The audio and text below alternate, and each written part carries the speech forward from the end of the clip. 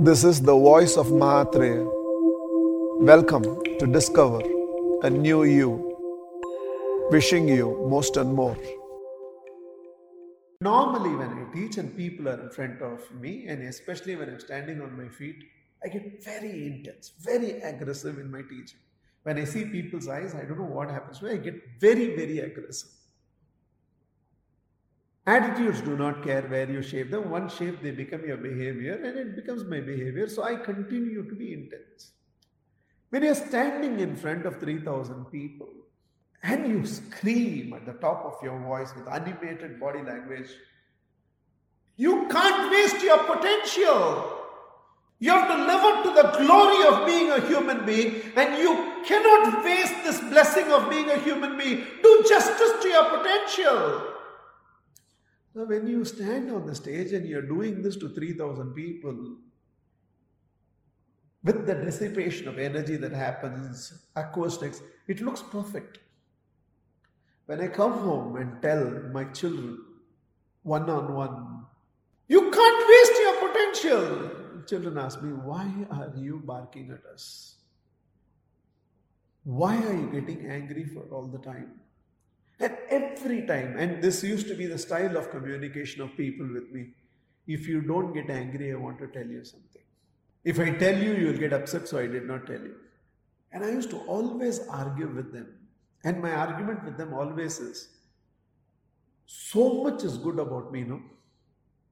That one thing that my Mercury rises to fall, except that everything is right about me, right? So why are you going on rubbing me on the wrong side? Why will you keep on pinpointing that one thing which is not okay with me when so much is good about me? And here is a realization. Good people become better people when they stop defending their weaknesses. So much is good about you, no? Then even this one thing become good.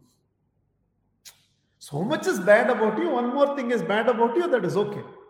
So much is good about you. When so much is good about you, instead of defending this one weakness of yours, instead of trying to justify this one weakness of yours, how about this as a perspective? So much is bad about me, one more is bad about me, so what? One way of looking at it, another way of looking at it. So much is right about me.